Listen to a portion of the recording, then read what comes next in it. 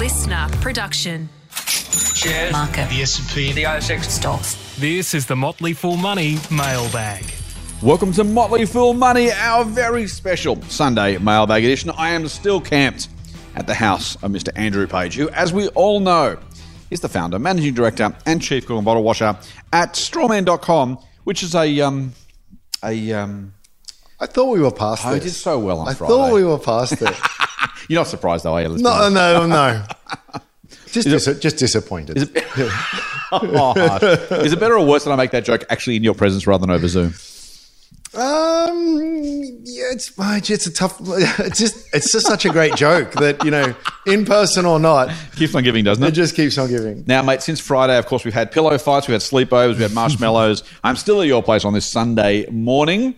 I note that not much has changed in terms of the landlord's responses to your very, very reasonable issues. You holding your breath? Yeah, any moment now. And I expect... Flying through the door, cape in hand. Well, it's not just that they'll come around and fix it. They will be sending qualified tradespeople around. Of course. And they will do an excellent job. No expense will be spared. I'm expecting during this podcast we're going to knock on the door, mate. We'll have to pause it at some point because they'll be... Oh, you know, and they'll make it a priority too. So, yeah, I'm the eternal optimist. I wish you luck. Mate, let's get on to the questions. Let's move out of your tale of woe and into other people's tales, hopefully, of joy and excitement. This one comes from Sam, mate, who says, "Hi, Scott and Andrew. I'd be interested in your thoughts on why the S&P 500 has increased so dramatically in the past 10 to 12 years compared to previous periods. Has the US economy really done so much better relative to its own past performance and the performance of other economies during that period? Thanks, from Sam." Well, the market is not the economy. The economy is not the market. First point, yes. That's the first point to make. The other point is that you got to be careful in what... Here's the great thing about the stock market. You can prove any point you want. You'll find whatever data you want. If you want to make it an argument about being a terrible investment, you'll find 10-year periods where it just didn't go anywhere. Right. And you'll find other periods, again, over the last 10 to 12 years, you know, coming out the other side of the GFC. It's been an incredible period. So there's a base effect in all of this as well. I think the only rational way you can look at it is just take a very long-term average and think it's probably going to stick around something like that over long periods of time. Which is a great comfort and great motivation to invest in the first place. Yeah. The harder thing is once you start doing it, you realize that every day and week and month feels like an eternity, and even years can go by right. where when you zoom in some of these long-term charts, you realize there are a lot of multi-year periods where things were just really, really hard, and it feels like it's never going to end, and the rest of it. So I think that they're the only points that I would make. I would expect, you can look it up, right? Just Google US GDP. And I think from memory, it's probably been pretty underwhelming. Not great. Bouncing outside the other side of GFC, I know it's probably around 2% on average over that period of time. Yeah. But the market was in a very bad place when you start that, and it was in a pretty euphoric place up until a year ago. And that probably helps explain the difference. What do you think? Yeah, and I think you're absolutely right, mate. So I think a couple of things. There's actually some compositional stuff, actually, which I will talk about. So I think the stock market not being the economy is really, really important. And that's why that's my number one reason for thinking that shares will outperform property over the next 10 or 15, 20 years. And it's not that businesses will do better than all property. It's not that the top 200 ASX companies will do better than the top 200 properties. It's that property as an asset class is the Australian property market. There is no subset. I mean, you can do it by state and city and whatever, but there's no subset, right? We're talking about shares. We're talking about profits from businesses, but it's not just businesses. It's a very, very, very, very select group. The ones that have proven themselves, generally speaking, there's some very big exceptions, to be worthwhile of listing on the ASX in the first place, being big enough, being successful enough, attracting enough money in the first place to kind of make that. It's almost like, the English soccer promotion and relegation system, right? This is the Premier League, whereas there's no Premier League in property. Not that there couldn't be, there absolutely could be, and I'm not even entirely sure if you could do it. You might do perfectly well in property if you got the Premier League properties, right? But if someone says, I'm going to invest in property plural or shares plural, you're not comparing apples with apples. Of course, they're different, but even universe size, it's a very different thing. So there's that. The composition thing, though, I think is also worth talking about. I don't have a strong certainty on the answer to this question, but I would say that if you think about what the S&P 500 has done over the last 10 or 15 years, the most obvious, I think, change has been the rise of technology. And so if you look at the NASDAQ, for example, it's done even better than the S&P 500. Now, NASDAQ and S&P aren't mutually exclusive. There are plenty of NASDAQ companies in the S&P 500. 20 years ago, I'm going to say the only tech company in the S&P 500 was probably IBM. I mean, there would have been network switching companies and cable companies, right? But think about then some of these. Microsystems. Think about Amazon. Think about Netflix. Think about Google. Think about Apple's growth. Not necessarily, probably wasn't the S&P 500. Think about its growth. Think about Tesla. Think about Facebook. Think about Nvidia. The tech companies, the tech titans of today, weren't as dominant. And again, tech is growing faster by virtue of its business model. It tends to than some of the others. Now, that's reversed a lot in the last 12 months, by the way. So to Sam's point and to yours, Ram, it may well be that this was the exception that proves the rule, or it may be there was a step change just because the composition of the market, that is those tech companies as well, just simply changed over that period of time. I'm not sure that is part of it, but you should include it for sure in any consideration of that growth. Yeah. I mean... You're not convinced? No, I am. But I mean, I think the best investment returns, my fundamental belief is that happen during periods of structural change when industries get turned upside down. Yep.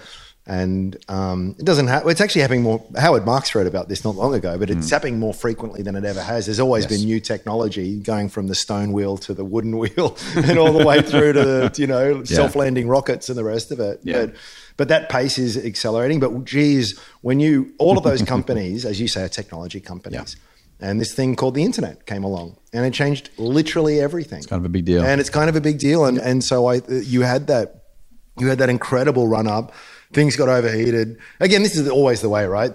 People see something, well, they take ages to see it. They finally see it. They get too excited. Then they get too depressed. And then they get too excited. But amongst it all, when you want to name any great long-term success, even if you go back to the 50s or the 60s, it always had that theme to it, where someone coming in, either creating a brand new industry that didn't exist or turning that industry upside down. So it's completely off topic of the question. But it's a point I'd make, because when I look at a lot of the companies I'm holding, not that they're changing the world, but they are bringing solutions to problems that just couldn't have existed that long ago. And that doesn't mean they'll get it right, but the ones that do get it right stand to do very well.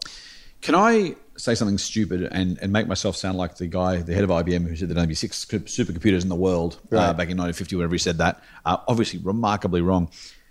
I am not sure how many generations of quantum improvement we have left in the sense that, not that there aren't going to be new companies, new industries, new whatevers, new technologies, there absolutely will be. But if you think about, I've used the steel mill example before. If you had a steel mill in Western Sydney and you did a pretty good job of it, and you thought, you know what, I'm going to expand my steel mill empire. Yep. I'm going to build a second steel mill. You had to raise, let's use modern money, hundreds of millions of dollars. And you would build that second steel mill 30, 40 kilometers away because you could reach it. Yep. And it would take 7 years to build. Yep. And it would take 4 years to get to capacity. And then 7 years after that, it finally got to profitability. You made your money back. You said, you know what? I think I'm going to open a third steel mill.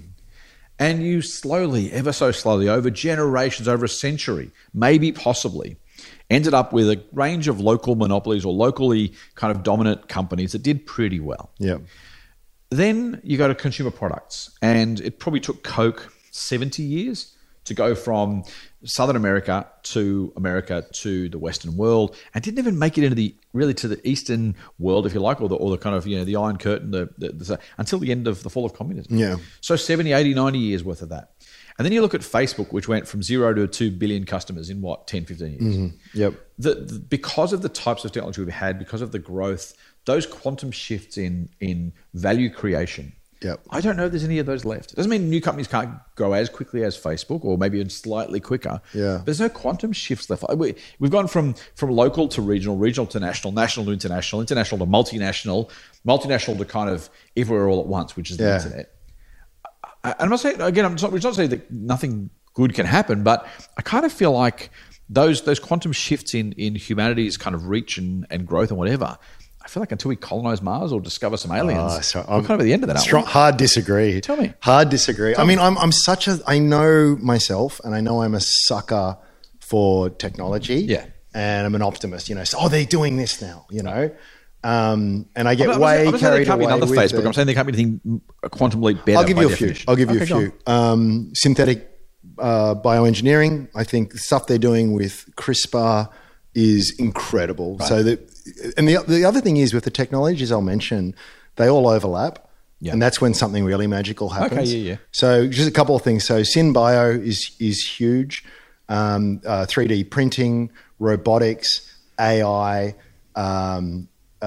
Just off the top of my head, Yeah. 4 technologies whose time might be. Or fusion is another one, right? Like these are things that are all bubbling away, and like with fusion, they might always be perpetually 50 years away. Yeah. But as we've seen, these things sort of any technology is kind of like the tinkerers started working on decades before it actually everyone else found out about it. I'm not saying that it will, but it's just that when some of the progress, because I keep a close eye on that stuff, like, wow, there's just so much that you can do, and it's all good and well to be able to edit genes, but there's a lot of genes it's hard to map. Oh, it just so happens that augments really well with large data sets and AI that can help you with these kinds of things. Right. It just so helps that some of the gene editing technology and the we can like a 3D printer, we can print genes now. We can do gene drives and changing we can do so much amazing stuff on paper, at least. So I don't know which one it will be, and I don't know when it will be, but I feel as though what tends to happen is we see these charts of this steadily increasing exponential line, whether that's sort of human energy consumption or population or living standards or wealth or what, and just everything's just sort of J-curving. The reality of it is it's actually more those, you get that quantum leap. It's like, wow, internet's a great example, right? Wow, we've got the internet. Bam, everything explodes. Then it goes sideways for a bit. Then boom, mobile phones. Wow, now we can, then boom, now we can put this into every device, and it just sort of, it tends to sort of have these big jumps. So I hear what you're saying, and I'd almost be bet to go, I'd almost say that of all the things I've said, it'll be something completely out of left field. Yeah, that's right. That just comes and changes things. Right. We've got a space industry now, and it's just, I feel that whatever it is, history's been enough to sort of suggest that things don't go sideways for too long. No, just to be clear, I'm not suggesting there won't be more innovation. I guess what I'm saying is the new innovations came with a new size because they had more reach. Not that innovation is dead, but the next innovation that comes along doesn't have the ability to go from international to universal. The same way things went from local or regional, national, technology bought scale. Yeah. And we don't have any more scale left. The internet reaches every person in the world who has a mobile device. That's done. There is no more scale left in that context. Well, not for email, but maybe for a personal AI assistant. Sure. Like no one's like a handful of people. But it can't be bigger than the global population. No, it can't. The markets have expanded because technology allowed us to. Yeah. The size of the market, I mean, dollar-wise it can, but in terms of the available number of people it can touch, I think we're there. Like there doesn't feel like another frontier of that quantum of growth left. Yeah. As a market size, different products, different innovations for sure. Yeah. But not necessarily different market size. Yeah, you're right. I mean, there will be layers. There always are. Ogres have layers. Parfait has layers. It's what's built on top of it. Yeah. MIT, I forget who it was. Whoever wrote the original TCP/IP protocols for the internet, you never know their names, and they didn't make any money. Yet that was the foundation for everything that we call the NASDAQ today. Yeah. And so I feel as though I think it's another thing I often think of is just we marvel at how far the internet has come, and I'm just of the strong view that we're still at the caveman era of the information age. I mean, we're at the dawn of it, and what else will be built on top of that? I'm here. I don't know what it is, but I'm here for it, man. And but your point is, okay, now we can touch everyone, but we can touch everyone with new offerings and services that we didn't even know we wanted. I didn't know I needed Angry Birds until someone showed me their iPhone, in 2011 or whatever it was. I am getting one of those, right? And then now I cannot imagine my life without it. I suspect it'll be something like an AI assistant where I've just got my home set up and it's just going to do it's like having a PA, right? It'd be awesome. Fascinating, though, to that point, and harking back to your Friday comment about where the value accrues in a value chain. Yes. The internet as a thing made almost no money for anybody. Yes. The ability to use the power of the internet made $1 squillion for 100%. a whole lot of people. Yeah. And it is fascinating. Do we all have an AI? Yes. Is that AI company, the world's richest company? Yeah. Maybe. Or is it maybe just a company that just, Gmail, right? Think about Gmail. Think about free email. How incredibly powerful, ubiquitous that's become. Yeah, Google used it to get some eyeballs. Hotmail used it to get some eyeballs from Microsoft. It doesn't really make that much money, right? Yeah. And you kind of think, man, like some of that stuff is remarkably profitable. Yeah. You mentioned the iPhone; that Apple's making $1 squillion from that. But other of that sort of stuff is so cool. Do that GPS, right? Great, mate. We always talk about the airlines. Yeah. I mean, imagine going back 100 years and saying everyone will be flying around the world. It's like, I'm investing in airlines. I would have mortgaged terrible my house, investment. your house. I would have stolen money to invest. Like it would have been, so obviously locomotive engines before that, right? You're right. So that you can be right in what you think will happen technology wise, but the secondary question, the better question, is who's going to make that? Who's going to make the bank with? And I would say you don't have to know that. You can afford to wait.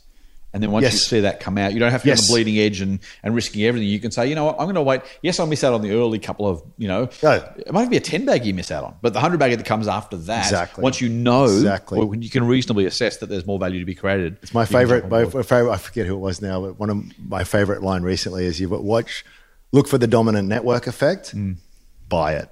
Right. But wait, though, right? Wait. You want to see clear signs that is winning. Yes. And it gets to a point. I mean, email is the biggest network effect we've seen in decades. Huge. But there's no single value accretion because of that. Yes. Compared to a platform like a Facebook, for example, or a WhatsApp or Instagram or whatever, just staying in that sort of space. Yeah. Huge. Did you see TikTok's being banned from US government phones? I did not. Yeah. So there's things that come out of nowhere. Yeah. Like there were a lot of the tech giants were really worried about that when it came along. It's forced YouTube to introduce shorts and all of these kinds of things. Yeah. And now there's some geopolitical kind of angle to it as well. It could come and then go very quickly. Yeah. So anyway, we're meant to be answering questions, but we are. It's such a fascinating area. You mentioned my question. I appreciate it. Mate, one from Alex, who just says, "Hi Scott and Ram, I kind of feel bad writing in with a comment and a request rather than a question, but I will do it anyway." So we will do the Tony Jones. We'll take this as a comment, Alex. Let's go. He says, the comment. In the Mailbag episode in February, you responded to a query raised by a listener who had been reading Peter Thornhill's book about the difference between ETFs and LICs. You concluded the returns tend to be the same, which is true at one level. But with all due respect, I'm not sure it highlighted the differences that Thornhill would make. As I understand it, the reason why Thornhill prefers LICs, that's listed investment companies, is due to the structure. The trust structure, sorry, let me start again, is due to the company versus trust structure. That's what he was saying. And this is particularly relevant to the stability and progressivity, if that is a word, it is, of dividend income. Due to the ability to retain profits, says Alex, LICs are able to generally smooth out and increase dividends over time. Now, I think that's pretty much true. He then says, this is why they are popular with retirees, both early and the normal kind. Living off dividend income would be quite a roller coaster ride with just an index ETF. I suppose alternatively, you can pick your own shares with progressive or stable dividends, which I understand is the premise of Scott's everlasting income service, and it is, thank you, mate. I think Peter Thornhill also argues that LICs are more tax effective as they are able to pay dividends with 100% franking and can pass on capital gains as tax deductions to shareholders rather than as income. Personally, I invest in LICs, ETFs, and direct shares, so perhaps I'm getting the best, this is in brackets, or the worst, close bracket, of all worlds. I'm not sure I could ever bring myself to invest in a managed fund. At least LIC fees are usually cheap. And the request, get Peter Thornhill on the Good Oil podcast. Oh yeah, that'd be a great guest. Alex, I might do that. Alex, thank you for the suggestion, mate. We'll hit up Peter and see if he's keen.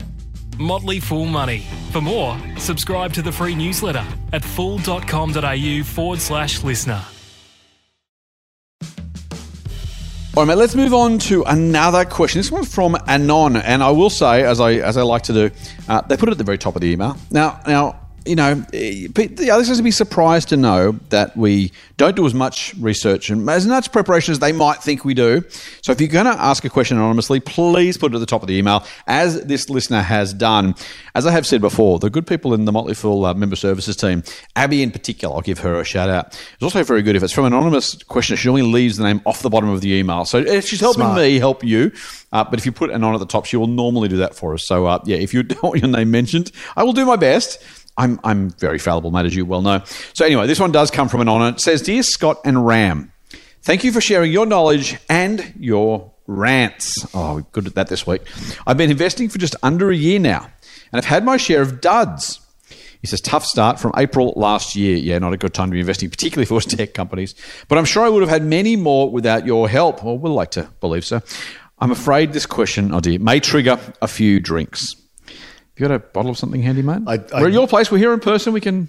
I'll be able to dig something out of a box. Don't you worry. It is Sunday morning at 8 o'clock, so maybe we shouldn't. So the question says, I'd like to add some value stocks to my portfolio.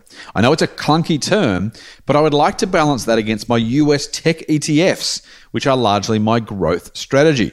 I have a couple of questions about Berkshire Hathaway and Mr. Buffett Esquire. In brackets, drink. Whilst it may not be nice to think about, Warren is not going to last forever. Wash your mouth out with soap. He will live forever. Do you think that Berkshire shares are trading on a bit of a premium because of his name? Or put conversely, do you think Berkshire shares will drop more than perhaps a couple of % whenever he is not at the helm or announces his retirement? This might be a specific risk for Berkshire that is predictable and will happen in the short to medium term and make investing in them now less attractive, even given their past record over decades. Therefore, would it be best, asks the questioner, to keep going with the growth strategy for now and then invest in Berkshire when the price drops? And no, the irony of value investing into Berkshire is not lost on me. Following on, can you recommend some similar companies or managed funds to Berkshire, which has a value strategy in the US? As I understand it, by definition, an ETF can't do value investing. The ETFs I've found that have the word value in them are basically just large cap defensive or low PE stock bundles. And finally, do you think Berkshire will continue in the same vein once Messrs. Buffett and Munger are no longer steering the ship? Thanks once again, and fool on. That's a great question. Trouble is with that, let's call it the mortality risk. Is a calm way to put it. People have been preparing for that for the last 20 years. You know it. I want to say. Absolutely, yeah. Obviously, as every day goes by, it becomes a higher probability. Assuming he's not immortal. Yes, assuming that. But he could live for another 10 years or who knows. I was going to say he's only 92. Charlie's 99, right? So that's 7 years if he matches Charlie. Between the recording and publishing of this podcast, Warren could leave this mortal coil or he could be here in 10 years' time. Yeah. So there is that. But the more important point is that if you go back and read the Buffett letters, he's been preparing for this 4 decades. Yes. 4 decades. And the reason why he is able to run Berkshire out of a tiny little office in Omaha is because he is not a micromanager, right? So they make the very big decisions and then they just let their managers get on with it. So he gets all the attention, of course, but that institution is chock full of very high caliber people. There is, I've gone blank, Todd and Ted. Todd and Ted, the heirs apparent. The flower pot men. Have been, they're under no illusions as to how the sauce is made. Correct. Right? Now, will they be as good? Will they be able to meet that very high standard? Who knows? Maybe they'll do better. But they're not going to take Berkshire in an entirely different direction. Yeah. So I don't think it's much to worry about. What will the market do on the day? It'll probably go down. But I would, 10 years afterwards, and if I were to show you a chart and say, pick the point at which that was announced, I'd be surprised if you could actually eyeball it. It would probably be that irrelevant in the full scheme of things. So I'm not advocating to invest with Berkshire or not, but if you are, or if you're not, don't just do it because you're waiting for Warren to drop off the perch, because you could be a long wait. and I think that... there's just so much institutional memory and culture and stuff there that it will. One change I do suspect. I suspect they'll start paying dividends. Yeah, because there's just so much cash they just can't deploy it effectively, and they'll have no choice to pay a dividend. So I think you're absolutely right about all those things, actually, mate. I'm going to add a couple of thoughts. The first is that let's say it's 5 years till Warren dies, and let's say Berkshire Hathaway shares have doubled between now and then they fall 5%. Yeah, all right. Will you be happy you waited until Warren died? Probably not. Now, averages are averages, and he might die tomorrow. And if you waited till Tuesday, maybe you get a good price, right? So I don't know what happens. So, but first thing is, if it's X years away and you choose not to invest, you may have lost a massive opportunity, or not. The shares might be exactly the same in 5 years' time. Yeah. All I'm saying is, there's plenty of people. There's this thing called buy the dip, right? You buy when the shares fall, and people who wait for the share price to go up 20% before buying after a 5% dip have just cost themselves 15%. That's the most moronic thing. God, there's so many dumb sayings in our industry, but buy the dip, it's got to be up there. And here's why. And this is slight mini tangent rant. If you're in the stock sales business, in other words, you're a stockbroker. What do you want to do? You want to tell people what they want to hear. You want to convince them to buy or sell because you get paid either way, so you don't really care. I'm happy either way. Right? Yeah. So you find opportunities to say things that seem sensible on the surface and make you sound smart. So wouldn't you rather buy when things are cheaper? Yes, I would. Wouldn't you rather buy a pair of jeans when they're on special than not? Yes, I would. So why don't you wait till the jeans come on special? That's a very good idea. I should do that. Yeah. So why don't you buy your stocks the same way? Good idea. I'll buy the dip. Mm-hmm. The thing is, jeans don't go up roughly on average 10% a year, right? And so you literally are, I'm not saying buy anything at any price or every time you buy, you should buy anything. Yeah, choose the right price for the right company. But that's exactly the point, mate. Your point about if it goes up 20% then falls 5%, are you smart for buying the dip? Well, I guess if it's gone down 5%, you might as well buy it rather than buying it at a higher price. But buying it earlier would have been much better overall. It's worse than that though, because a dip isn't obvious until after the fact. Yeah, that's also all true. I know is that the share price has come down. Yep. And is it a dip at 5%? Yep. Is it a dip at 10%? And does it go further or does it go straight back up? Yeah, dip all the way down. And everyone dipped all the way to zero. There's plenty of companies that do that. So when you look at a chart and you see a dip, that's one that has fallen and then come back after a certain point. You can say with hindsight, there was the dip, and you can say the most useless statement ever, which is, had you bought there, you would have done better. Which is, thanks hindsight, Harry. Tell me now, is this a dip or is this the start of a structural decline in the business? Correct. You don't know. So it's just, there's that, there's don't catch a falling knife, there's... Yeah. Oh my God, there's so many dumb stop losses. I'm always going to get hate mail when I say, don't go broke taking a profit. You don't go broke taking a profit is another one I love. We should actually do an episode one day just on these there's a million ones. If we sat down and thought about it, we'd come up with dozens of them. Yeah. And as you say, you've hit the nail on the head. They are all designed to encourage overactivity, hyperactivity and stuff, when most of the time you shouldn't do a damn thing. So there's that. Second thing. So your second question was about recommending similar companies or managed funds to Berkshire that have a value strategy in the US. So ETFs. I won't go into a lot of detail on ETFs now. We've talked about this before. Really, really slight plug. We have an ETF service, so feel free to look at that one. fool.com.au/join/ETF/investor. We have a report on why not all ETFs are the same. There are active ETFs and there are passive ETFs. So to your question about aren't all ETFs just buying a slice of the market, large caps only or something? No, there are ETFs that are value investor run. Doesn't make them good, by the way. So don't just because they exist, but they are out there. One I will mention actually is the Van Eck Moat ETF. Is it Van Eck? I think it's Van Eck. Sounds about right. Morningstar Moat. There's more ETFs than there are companies, so it's hard to keep. The code on the ASX is MOAT, M-O-A-T.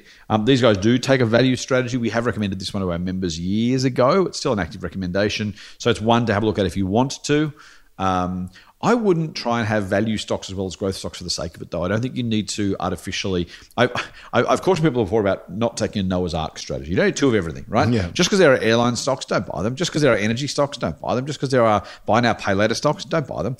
Buy them if they're worth buying. But you don't have to have two of everything, right? So, and by the way, I'm happy for you to diversify away from growth if you think it's too high risk. But don't chase value just because it's called value. Don't chase growth just because it's called growth, right? I think there's ways of doing it. We can't tell you personally what you should do it on, but we can say just think about that one. Can I just add one quick thing too? It's speaking of things that annoy me. I actually quote Charlie Munger. Every sensible investing. Let me start again. All sensible investing is value investing. Yeah.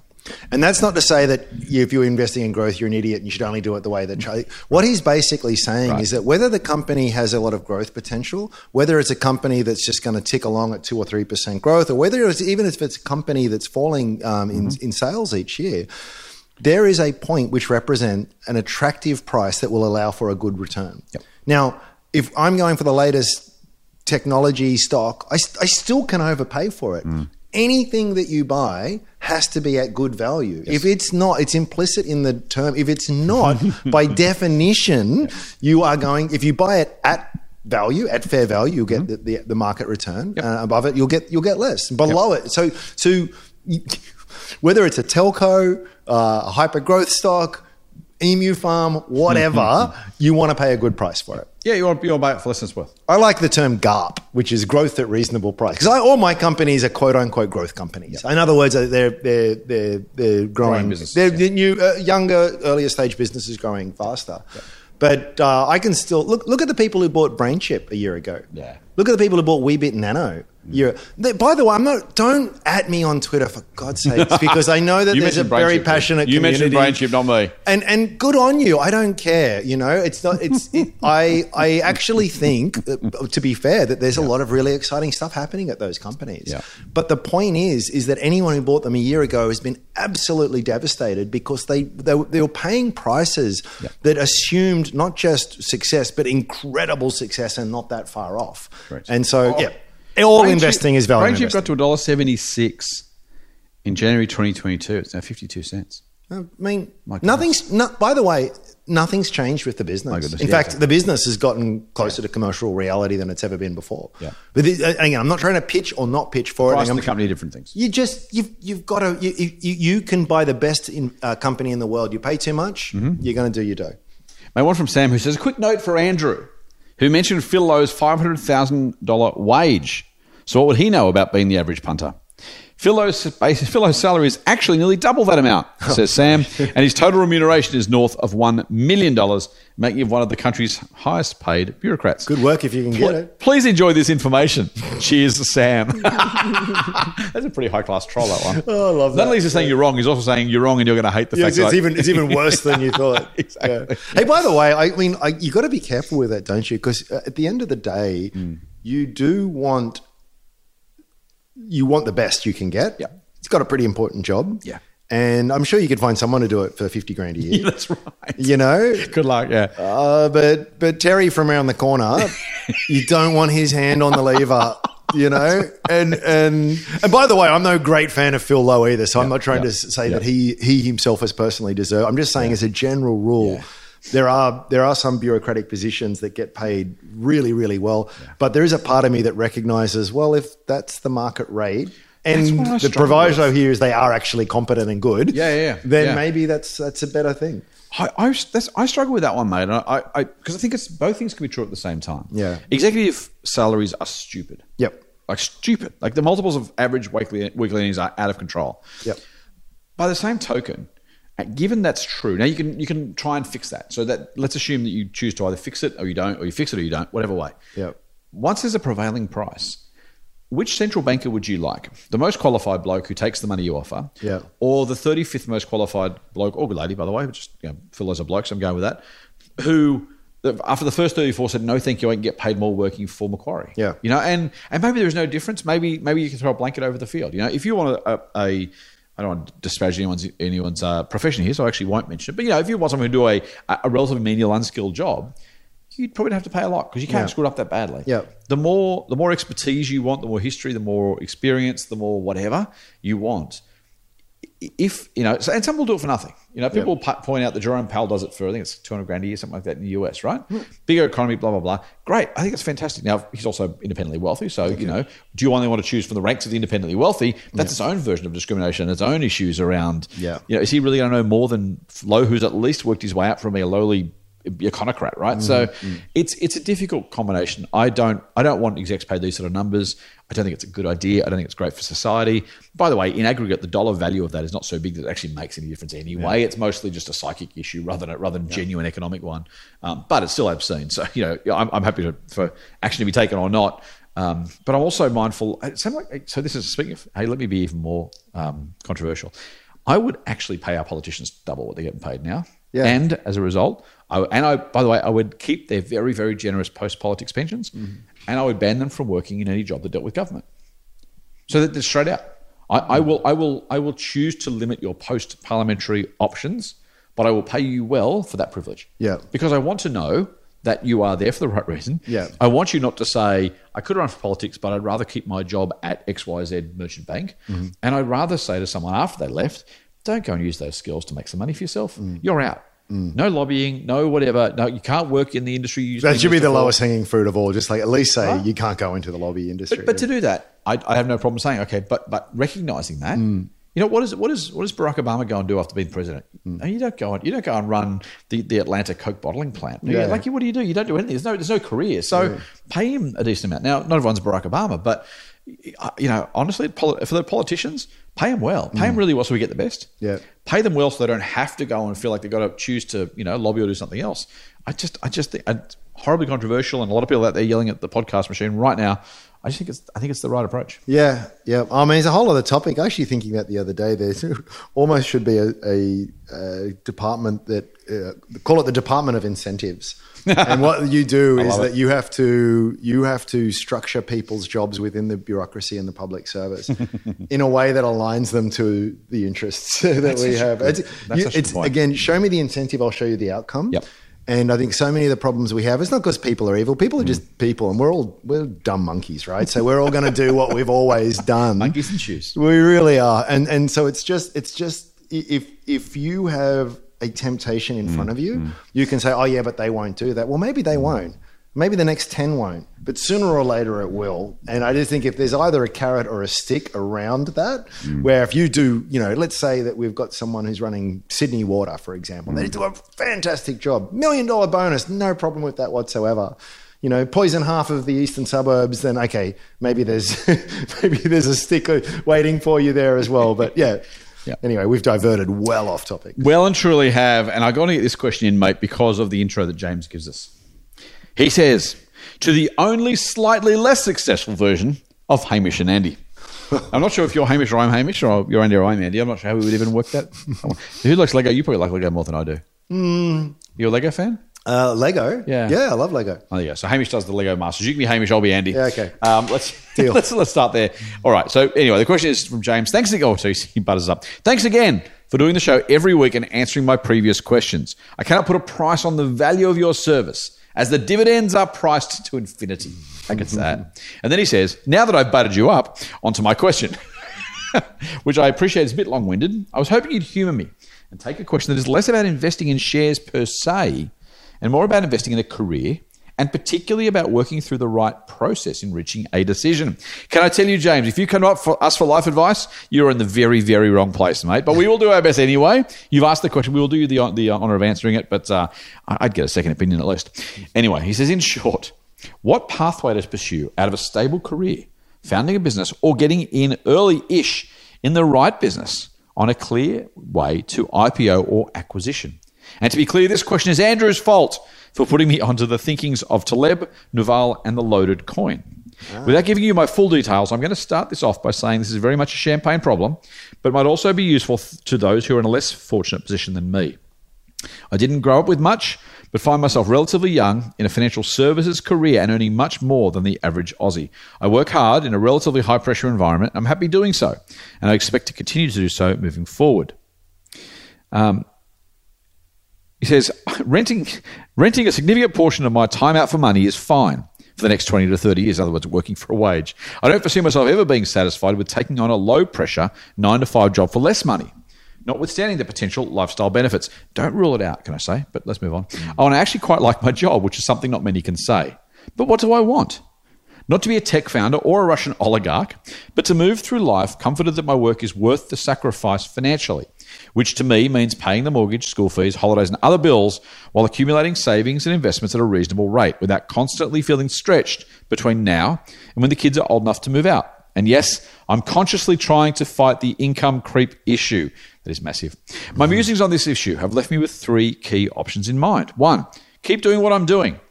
The pros, a stable job, I continue to earn a relatively good living. If I make it into high management, difficult but achievable, I can make a very high income, probably 12 to 20 years away. I'll have a decent retirement nest egg. I like what I do. The cons, the likelihood of doing away with financial stretch issue in the next 10 to 20 years is low, as it just isn't paying enough unless an unexpected windfall is received. So that's option 1. Option 2 is start a business.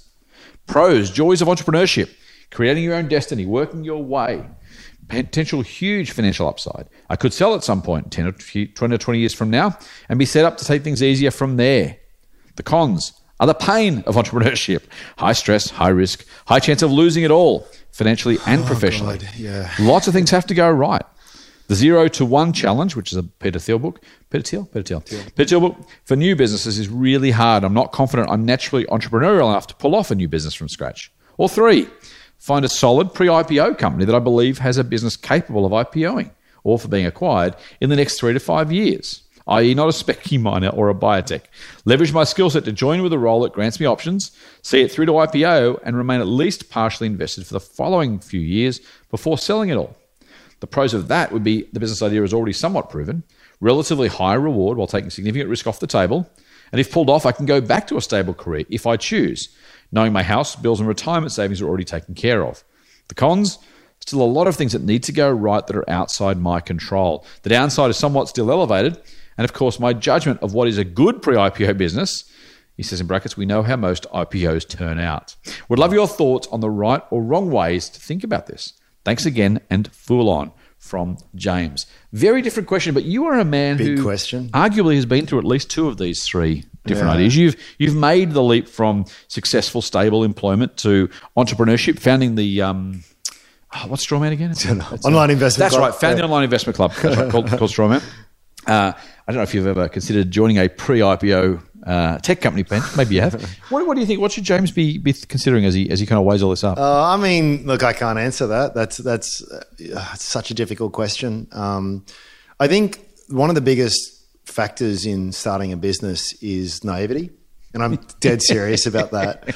I think bliss, huh? you ask 100 people who have started a business, even the successful ones, and said, would you do it again? I don't know, because you underestimate the level of work and the amount of stress and the financial hardship. It's real. I can tell you, it's really real, and it's also at the same time, it's wonderfully exciting as well. So, and what's the right path? I don't know. I guess the only thing, so it's such a big question. I'm going to try and answer it simply, which is, I think the older I get, in particular, I more and more believe this. Do what you love, and you'll never work a day in your life. Yeah, you could offer me a job, 10 times what I'm on, but I have to work 80 hours a week lifting, a ton of bricks up the hill and back. I couldn't do it, right? They're at a point, it's like once my basic needs have been met, I just want to live life. I want to be able to see the kids. Yep. I'm never going to be sitting on my deathbed and going, if I just worked a bit harder in the third quarter of 23, I could have got a bigger bonus. You're not going to care about that. And study after study after study shows it. So I can't tell you what lights your fire. I don't know where you sit on the risk spectrum, but I think you've kind of laid it all out, frankly, in terms of the thinking, and you just have to make that decision. But it's very easy to say don't focus on the money, but it's easier to say that once you get past a certain point. True too. And by the sounds of it, they're doing pretty well for themselves. So for me, extra money wouldn't. That's just me, though, right? Yep. Extra money wouldn't be the key motivator for the sake of it. Lifestyle and is the big one for me. Yeah, I think that's right. I don't want to moralise because we're old buggers, mate, and it sounds like our questioner James is a bit younger than we are. I'm the same. In fact, I've said this before. I took a 25% pay cut during the Motley Fool back in 2011, and that was big because my wife and I were younger than we were today, and we're planning to have another kid and all that kind of stuff, and that was a big call for us, and we did it because.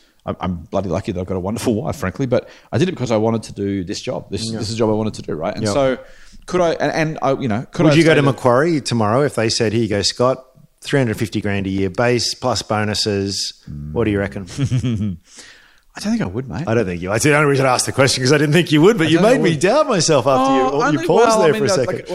As Kerry Packer had famously said, there's a bit of that in all of us. Name your price, gentlemen, is what he said. There's a price, I guess. I mean, if you said $1 million, I might have said, okay, sure. Yeah.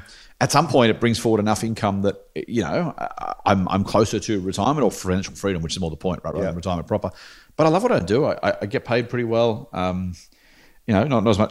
If I was still in my old career, I'd be on more than I'm on now. That's just the reality of what I did, right? And so, but I have a job I love. I'm very lucky. I can work flexibly.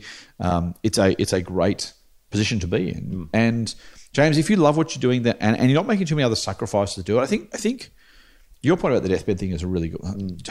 I feel like bloody agony aunt, right? James knows what he's doing, but there are so many people who work harder because they want to buy the things that working hard gives them, because I think that's important. And as they say, I've been miserable with money and miserable without money. It's better to be miserable with money, so I get it. Yep. But by the same token, don't give up the things that actually genuinely make you happy and give you a satisfied life. If you're someone who wants to work and be a tight industry, then go for it. That's going to turn you on for your whole life, knock yourself out. Right? For me, I wouldn't trade more hours in the office for less time with the kids. I wouldn't make that choice, right? Yeah. So that's just me, and everyone's different. So do your own thing. I think the problem with questions 2 and 3 is it comes down to how much you're prepared to lose. And you already mentioned the loaded coin, so you're already on that page, and I get it. In theory, the benefit of winning $1 and the cost of losing $1 are exactly the same in statistics, right?